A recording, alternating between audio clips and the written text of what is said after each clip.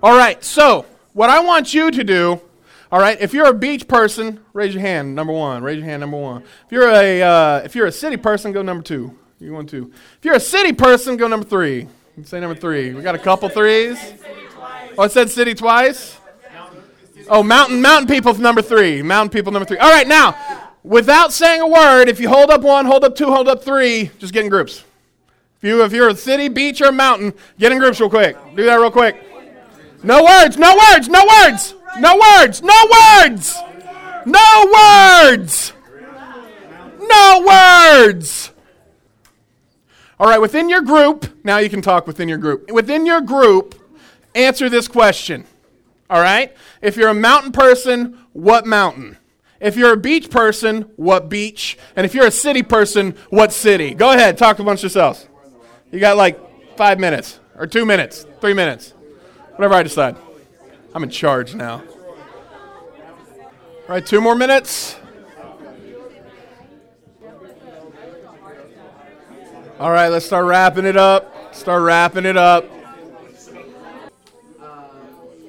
I'm a city person, by the way. City. Like city. It is a dream of mine to go to Rome. I want to go to Rome. And Albuquerque, New Mexico. I love Albuquerque. So, such a weird place. Is this being recorded? The weirdness of Albuquerque. Everyone there can be mad. So. All right, let's make our way back to our seats. I just think it's super important. It's super important to get to know the people you're with. Super important. What were you, all beach people? What beach? It's a nice one. It's a good beach. Hey, Lynn, this fell off. Can you give me another? Oh. Just starting to, the wound is opening up again. I will tell you the story. I'll tell you the tell. No, I'm not going to tell you the tell. I'm so embarrassed by it.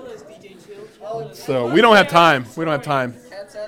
Well, it is. All right. What happened earlier today is I had a knife and no, it wasn't on the lathe actually.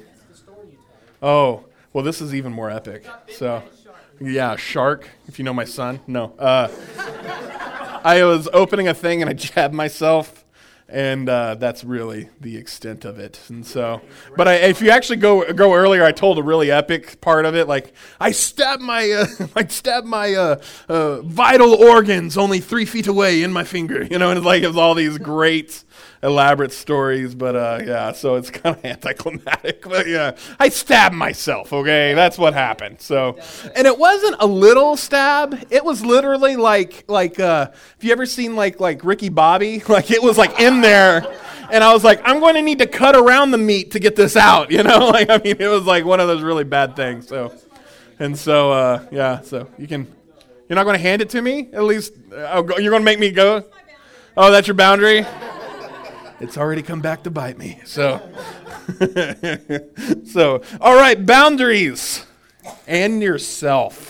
Well, okay, these are actually, believe it or not, these are some of the hardest boundaries set up. You know, like tomorrow we'll be talking about people and friends and family and dating, and you're like, oh yeah, these are really good. But anytime we talk about boundaries for yourself, you're like, man, that doesn't apply to me at all. Why is that?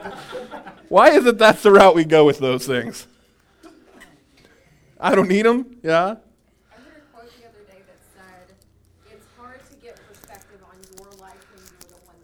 Hey, there you go. So you need another perspective? Whoa. It's hard to diagnose oneself. And how about it? Yeah. I'm not asking for weird stuff, Tyler. You know what I mean? Like, you know? It's hard to ask for directions when you're driving, while you're driving. It's true. We don't like to admit that we're bad at things. We don't like to admit that we're wrong. We need to change. Yeah. But, it's so true, though. Don't we need to change? You know? Don't we need to get it out? So why is it this one we're always looking at it and going, there's a song out there, I grew up listening to the song. I would like to know what you think of this lyric. It says, "It's no surprise to me I am my own worst enemy." What does that mean? Lit? Yeah, someone like, lit? Yeah, I know it was lit. Yeah, so. Why is that? What does that song lyric mean? Nobody can be harder on me than me. That's right. That's right. And do you know that we self-sabotage? You know what self-sabotage means? It means that something's going good, so therefore I need to destroy it. And not just like, oh, I need to change it to where it's not going anymore. No, I need to screw this up so royally that there is no coming back from this. I'm going to self-sabotage this. What's wrong with self-sabotaging? What does it do? It only harms yourself? Yeah? Yeah? Okay. Self-sabotaging also harms everybody that around you that knows you as well. That's right. It robs people of the joy of you. Did you know you're a joy? Did you know you have something to offer? And I know you say no, but that's true. You are, yeah. No, but that's our first response, and it's so true. Thank you for being honest. Because we're looking at it like, I have nothing to offer. Who told you that? That's right. You don't need to listen to yourself. You know, I run across people a lot of times, and they'll go, like, I'm terrible. Well, what does Jesus say about you? He says, you're his workmanship. That's good. That's good stuff. We'll talk about that a little later. And as you might expect, we have actually a Mickey Mouse video that talks about... Yeah. I love it. All right. That talks about the dangers of not knowing yourself. All right, here we go. No subtitles in this one.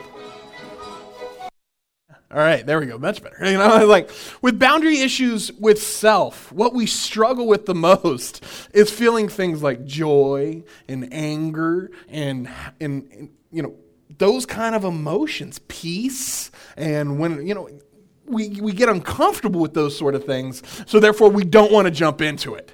We just don't want to. We're afraid, like Mickey, we're afraid that we're just going to lose control of everything, okay? And then everything's going to go downhill.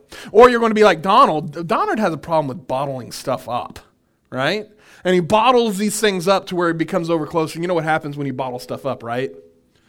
Sometimes the bottle's going to end, and then you're going to explode. And it's not going to be a very good thing. So what we got to look at is signs of out-of-control boundaries within yourself, right? If you're traveling on the road and the road says 65 on the side of it, what does that mean? Go 80? No. That is not what that means unless it's just a suggestion. What's the suggestion of the 65 on the road? To go 65. The only reason you know those things is because there's a sign that says so, right? Right? Actually, what's really funny is Kelsey one time got a speeding ticket, and this was in Portales, and the speeding limit ticket was 20, and she was going 25, and the cop said, "Did you know it was 25?" And Kelsey said, "I literally saw no sign that said it was 25 or 20 miles an hour at all, so I went 25." And the guy said, "Everyone should know it's between Taco Bell and a Quick Trip, that's where you go to 20." And Kelsey's like, "No, I honestly didn't. There's no sign." And what was really funny, she got it thrown out of court. You want to know why? There was no sign. How do you know when something's wrong when there are no signs? So we need signs that show us that something's wrong within us. Something's not going just quite right. Some signs that you are out of control. You have an out of control boundary is eating. Both overeating and undereating. You have an out of control boundary within yourself. It's funny, when I was younger, we had this movie, and in this movie the guy said, "I eat because I'm fat, and I'm fat because I eat." It's like, man, that's a really horrible circle of life right there, you know? But both chronic and binge overeaters suffer from an internal self-boundary problem. Overeaters, it is as if food serves as a false boundary, using food to avoid things like intimacy. And by self-sabotaging ourselves, we weight gain to be unattractive so we can be how we feel on the outside. My little sister, what she did is she would eat. She doesn't do this anymore. She's now married and everything. But there was one time when my sister was very, very overweight. And I'm talking about hundreds of pounds overweight. And she actually got down to a very slim weight. She lost all the weight. We're super proud of her. But she would say things like, the reason why I ate so much is because that's how I felt on the inside. And so I was going to manifest how I felt on the inside outwardly. And that is a sign that we have a boundary issue. Another thing is binge eating. Or not eating enough. It serves as false closeness. This comfort from food is less scary than the prospect of being in a real relationship. So this comfort of the release of whatever the food is, or the release of not eating, it serves better than being in a relationship where boundaries would be necessary. So therefore we set up our own boundaries, which is food. So food is a sign that eating is a control boundary. Another boundary is money recklessness. I can't be. I love what Cloud and Townsend say in their book. It says money. They ran into a guy that says, "I can't be out of money. I still have checks." What's really funny about you? Most of you don't know what checks are. You know what I mean? I still have checks. Showing signs in many ways. Impulse spending, careless budgeting, living beyond one's means, credit card problems, and chronically borrowing from friends is a boundary issue. We can't enable others' spending habits because of that. God intends money to be a blessing to others. It says in Luke chapter 6, verse 38, "Give, and it will be given to you." Another verse that goes along with money that's very important, it's 1 Timothy chapter 6, verse 10. It says, "The love of money is a root of all kinds of evil." The love of money, not money itself. The love of money is the root of all kinds of evils. So God intends us to bless other people with money. The problem isn't our high cost of living. The problem is the cost of living high. That's the problem. The problem isn't you need a shirt. The problem is I must only get a shirt that's a designer shirt from this person. That's the problem. And so we look at those things and we go to those things that, like I got a new pair of shoes, so therefore I feel better about myself, which serves as a better relationship than the people around me because I'm close to the objects on me. I don't want to be close to anyone around me. And so money is a very big issue. Some people are addicted to just spending money. I know, I'm one of those people. I love spending money. It's one of my favorite things to do. I know, people I do. I thoroughly enjoyed it until I racked up this huge credit card debt that now my wife and I had to pay to get out of. Kelsey is opposite end of the spectrum. What's really funny now is that she's taught me how to budget. And what's really neat about a budget is I have more money than I ever thought I would. And I don't miss out on anything that I have. And so if you're like me, that you like spending money, there's a light at the end of the tunnel. But it serves as a false relationship to having. So money is a sign that we have out of control boundaries. Another out of control boundary is time abuse. I love Lewis Hector's quote about time. It says, "Time is a great teacher, but unfortunately it'll kill all its pupils." What a great quote. Time is a great teacher, but unfortunately it kills all its pupils. This is when you always find the time to get away from things. The problem stems from one of the following things. All right, so we're trying to get away from people or boundaries of setting it up. So it manifests in omnipotence, having the unrealistic expectations of what they can do with the allowed time given. It's kind of like I love watching cooking shows. I love those. And we're going to make a cake. And 30 minutes later, you have this cake.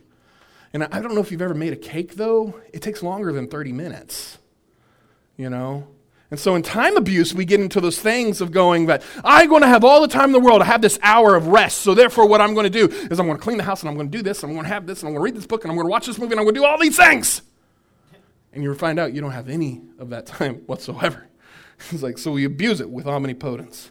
Another is an over-responsibility to others in time. This issue is thinking that they have to leave a party too early will cause the host to feel like you have abandoned them. I used to go to parties and I have to stay till the very end. Why?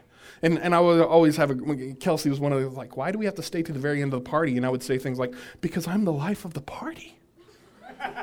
And if I leave, who will be there? And I don't want to offend the person who's throwing the party. And Kelsey was like, that's the stupidest thing I've ever heard. But what it stemmed from was my need to just, I liked to be around people, and I liked people to think I was funny. I liked that. I liked the feeling that I got when I made someone laugh. It was over responsibility to others, when really, what was really funny is like, hey, I'm going to check out. Their answer would have been, cool, thanks for coming.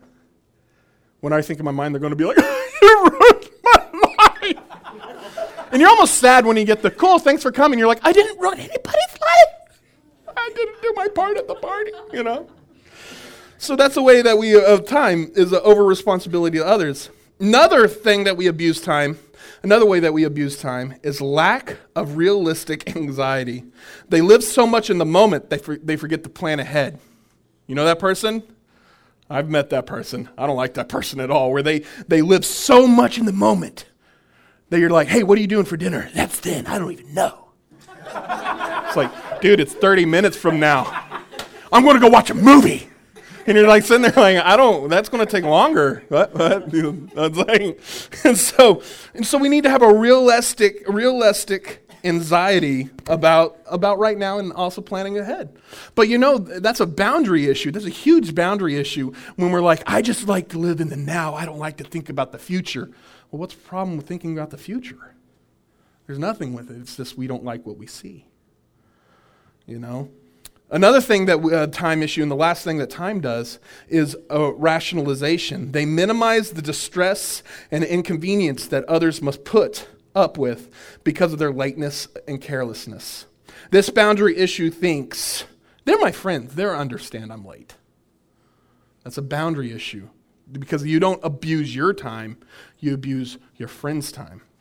Townsend tells this awesome story to where in the book where it deals with time, where a man was tired of being late because of his wife thinking, well, I am just going to be late. Or, we're just going to be late because I need to make myself look pretty, and I'm going to make myself look pretty, and it doesn't matter what other people are because I need to show up on my time. And the man said, no, we're not doing that. And so he talked to his counselor and he said, what do I do? And they set up a boundary of that he was going to leave at a certain time. He told his wife, I'm going to leave at 8, and if you show up at 8:05, I will not be here. And she said, how could you do this to me? Not thinking what she has done to him all these years. And he ended up leaving her a couple times before she got the fact that it was important to her husband to be timely and to respect others' time. It's a boundary issue. To think that others just work on your time. They don't. They don't. And so time is a huge boundary issue. Another boundary issue is completing a task. Have you ever met someone that wants to complete a task and they're like, squirrel!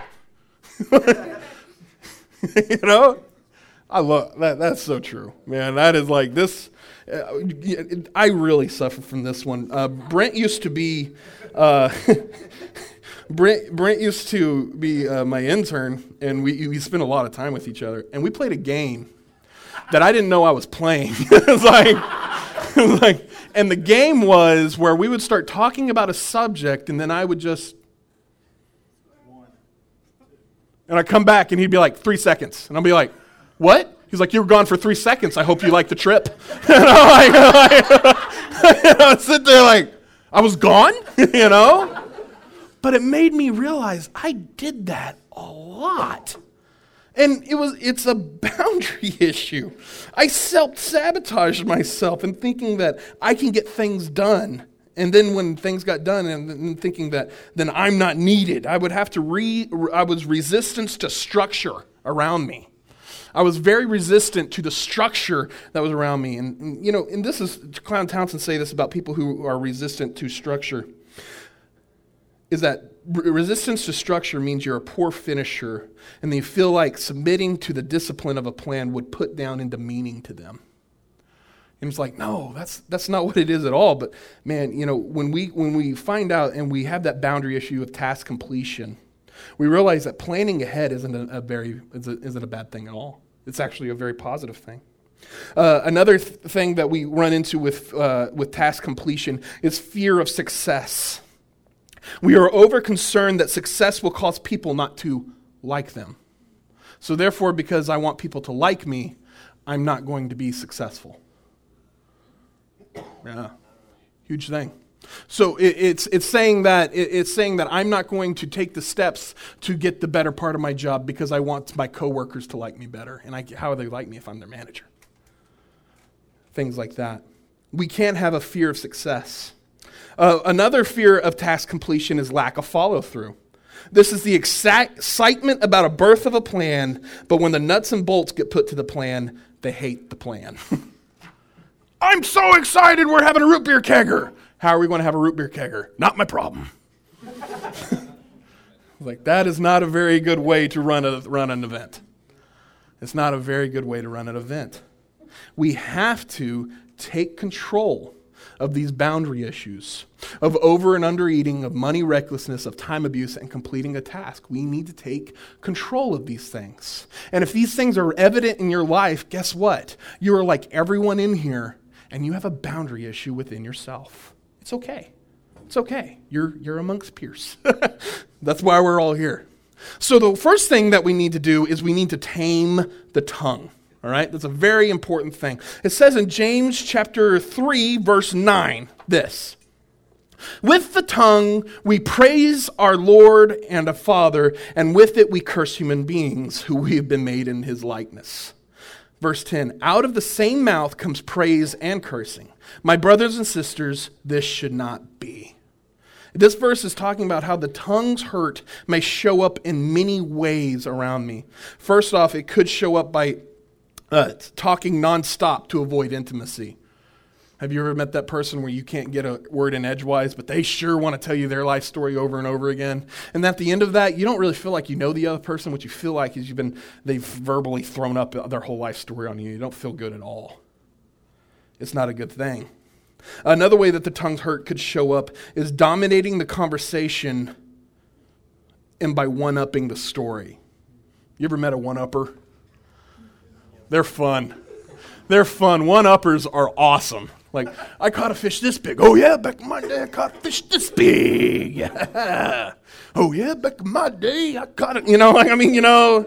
One-uppers just, they one-up everything. And it gets to the point where that's actually like where the tongue is going on and where we talk about it and we go from further and further. And we what we're really doing is like, I'm ashamed of who I am, so therefore I feel like I need to lie to embellish myself because who I am is an embarrassment. That's what we feel like with that. It's a really rough boundary issue. Another way that the tongue can hurt is gossip. I don't know if you knew this, but gossip's a terrible thing. It's rough. And it can destroy months of hard work in someone's life. It's a terrible way.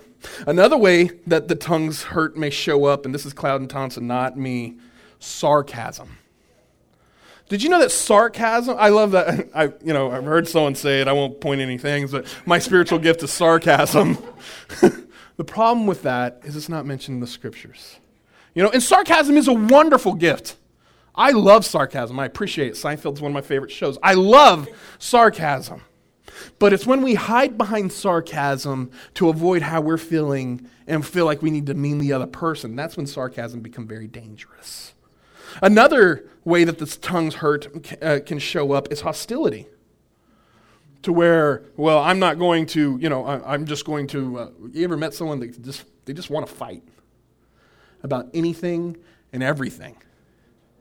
And then the last way that the tongue can seduce, or the tongue's hurt can show up is seduce. To where it will just make up a story to where you fall in love with them or her, and then they'll drop you. Because it's all based on a lie. Those are some ways that the tongue can hurt and how we curse human beings is what Cloud and Townsend say. Proverbs 10:19 says this, the one who talks too much will for sure sin, but he who is careful to what he says is wise. That's the last one. And then another way, and this is actually a huge problem about boundaries within oneself, is sex. Boundary within oneself of how we deal with and how the problem is when a person who is caught up and feels deeply shameful and isolated, but they genuinely think that that's the only way to feel alive. You know, sex within oneself is one of these things where we look at a boundary issue and the church has been super silent for way too long on.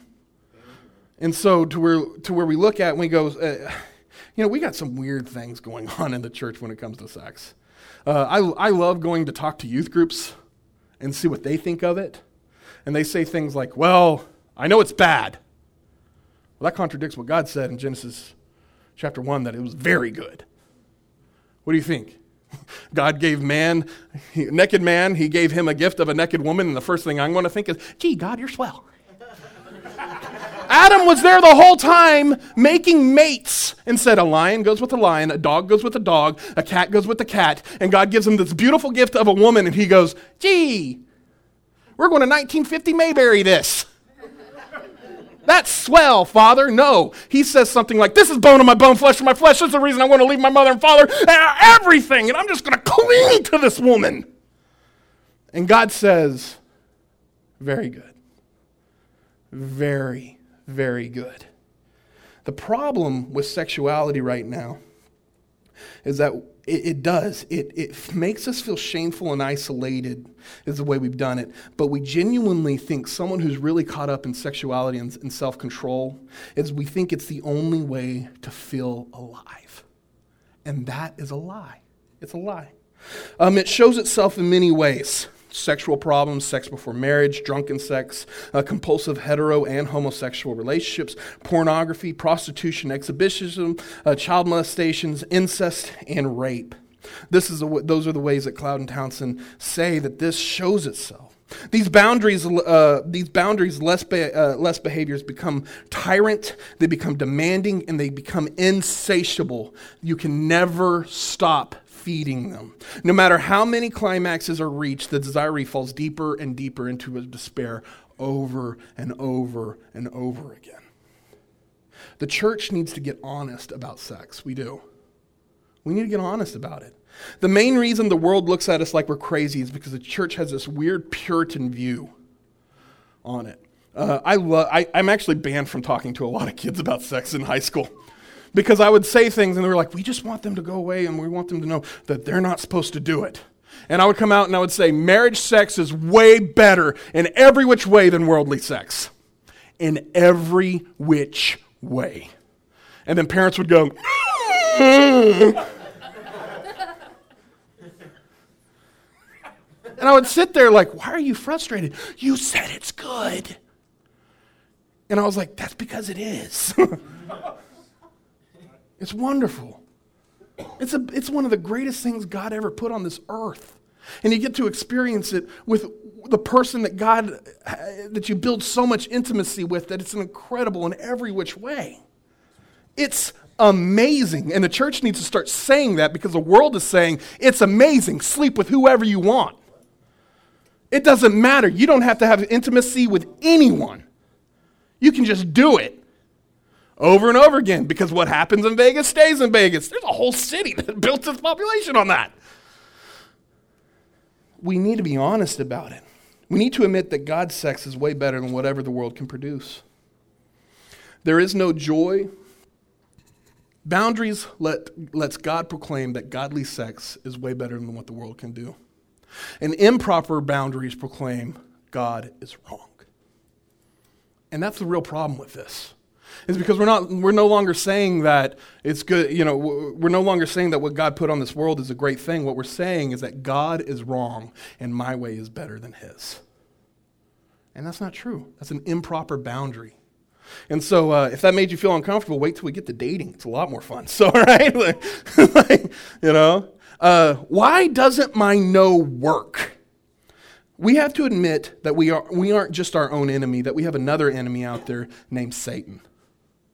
And he is going to, in every which way, masquerade himself as an angel of light. And it's not surprising then, it's not surprising then if his servants masquerade as angels of light, for their ends will be what their actions deserve. That's 2 Corinthians 11, 14, and 15. How many times when we struggle in a low moment, we refer to ourselves as you? What I mean by that is this. I've been in that moment, and when we talk about actually sin, where we say it deceives and it manipulates and it enslaves, like we talk about in Romans chapter 7. When I look in the mirror and I'm feeling those low moments, I don't go, Clint, I'm feeling very bad right now. I always look in the mirror when I'm feeling at a low moment, at a very sinful moment, and I look at myself and I go, you're worthless. Now, let's examine that for a second. You say you're. When in the world do you refer to yourself in the second indication in any which way? Do you ever go, Clint, you're hungry? I guess I am hungry. Or do you go, Clint, you're tired? I guess I am tired. No, I go, man, I'm tired. I'm going to go lay down. Man, I'm hungry. I'm going to go eat. When we get in those moments when we look at ourselves in the mirror and go, you're worthless, I'm going to venture to say that that's spiritual warfare. And you have something whispering in your ear. Because every time I come to it and we say things like, you're worthless, you're worthless, you're worthless, I'll look in the mirror again and go, man, I'm right, I'm worthless. Why did I have to convince myself? Because there's something that's masquerading as an angel of light around me telling me lies. And spiritual warfare is a very real thing. If you don't believe me, just look at the incident we just talked about. How many times have you looked in the mirror and said, you're? I don't believe that's you. I believe that's something kind of convince you of something. Realize that some of the boundary issues that we have are from our enemy. And we have a choice in dealing if we're going to listen to our enemy or not. You have a choice in that? Guys, right before you go to the computer and look at porn, did you know you have a choice not to do it? You have a choice not to do that. Girls, did you know before you were going to put on that dress where you're going to get a little extra attention? Or let's be honest, it's not even dress anymore. It's just a little low-cut V-neck shirt or whatever. Where you're going to just get that little attention because you need to feel good about yourself. Do you know that? You have a choice whether you're going to do that or not. And go, I already feel good about myself. Why? Because Jesus didn't die for no crap. He didn't do that. Jesus died for me so that I can experience life to the fullest. And that doesn't come in a shirt. And that doesn't come with a woman on a screen. That comes out of life realized in Christ when we have a boundary and we look at it and we go, yes, this is good. Why am I good? Because God says I'm good. Ephesians 2:10 says, I am God's workmanship created in Christ Jesus to do good works. What's workmanship? What do y'all think that is? What do y'all think workmanship? When he says workmanship, what do you think? Masterpiece, okay. Time and energy, all right. Okay. Perfection. Okay. Ongoing process. If you ever come to my house, I might bring it tomorrow because it sounds like fun. It's like squirrel. No, I have something at my house that my wife gave me. It's one of my favorite paintings that she's ever done. It hangs on our fireplace. If you've ever been to our fireplace and if you've ever been to our house, I've shown you this painting because it means so much to me. And Kelsey painted this on my 26th birthday, the day I completed P90X, graduated the program, and I threw up my back out the same day. And so I remember laying on the couch at my birthday barbecue with all our friends from Corpus Christi, and her holding the painting over it going, do you like it? And going, I love it. I wish I could hug you. It is my favorite thing in the world, this painting. And if you come in to my house and you destroyed it, you will get fought. Why? Because that's priceless. It's her workmanship, created to do good works. And the works that it was created to do was to please her husband. You will get a fight. That's the way God feels about you. That's the way God feels about you. You're not a mistake. Did you know that? You're not a mistake? Did you know that you have a purpose and you're put here for a reason? Not just that one instance when your parents got a little too hot and heavy and ended something. You're not just sitting here. You didn't end up here by random happenstance. You're here for a purpose and a reason because God thinks you can do something on earth for him. That's why you're here. And when you have that boundary, it's a remarkable, powerful boundary. when we withdraw from relationships, when my no doesn't work, we got to realize that we aren't our only enemy. So is Satan. Another thing that we have to realize is we try to do it alone. Our no will not work. When we withdraw from relationships that we need the most, our no won't work. Ecclesiastes 4:10 says this: if either of them falls down, alone can help the other, but pity the one who falls and has no one to help them up. Let me read that again. If either of them falls down, alone can help the other up, but pity the one who falls and has no one to help the other up. And so we can't do this on our own. You can't do no alone. You can't. No one here is a spiritual Rambo. Did you know that? Did you know Jesus himself wasn't even a spiritual Rambo? He chose to do it with people. He chose to allow people in and be in community with them and walk this life with them. He chose to do that. Another way that my no doesn't work is when we try to use willpower instead of surrender to solve a problem. When we try to use willpower instead of surrender to solve a problem. If we just use willpower to solve a problem, we wouldn't need a savior, right? The truth is, willpower against a boundaryless life is pointless. Paul says in Romans chapter 7, verse 18 and 19 this: for I know that good itself does not dwell in me, that is, in my sinful nature. For I have the desire to do what is good, but I cannot carry it out. Verse 19, for I do not do the good I want to do, but the evil I do not want to do, this is what I keep on doing. Paul says he can't do it. So how can he solve and handle his problems? He ends the verse with Romans 7:25 saying this: thanks be to God who delivers me through Jesus Christ our Lord. He doesn't try to handle these things in 18 and 19 by himself and through willpower. He handles it through surrender to Jesus Christ and saying, you got this and I don't. You got this. You know? You have this. Have you ever done an event, or you ever, even not an event. Let's just say you want to go to family vacation, right?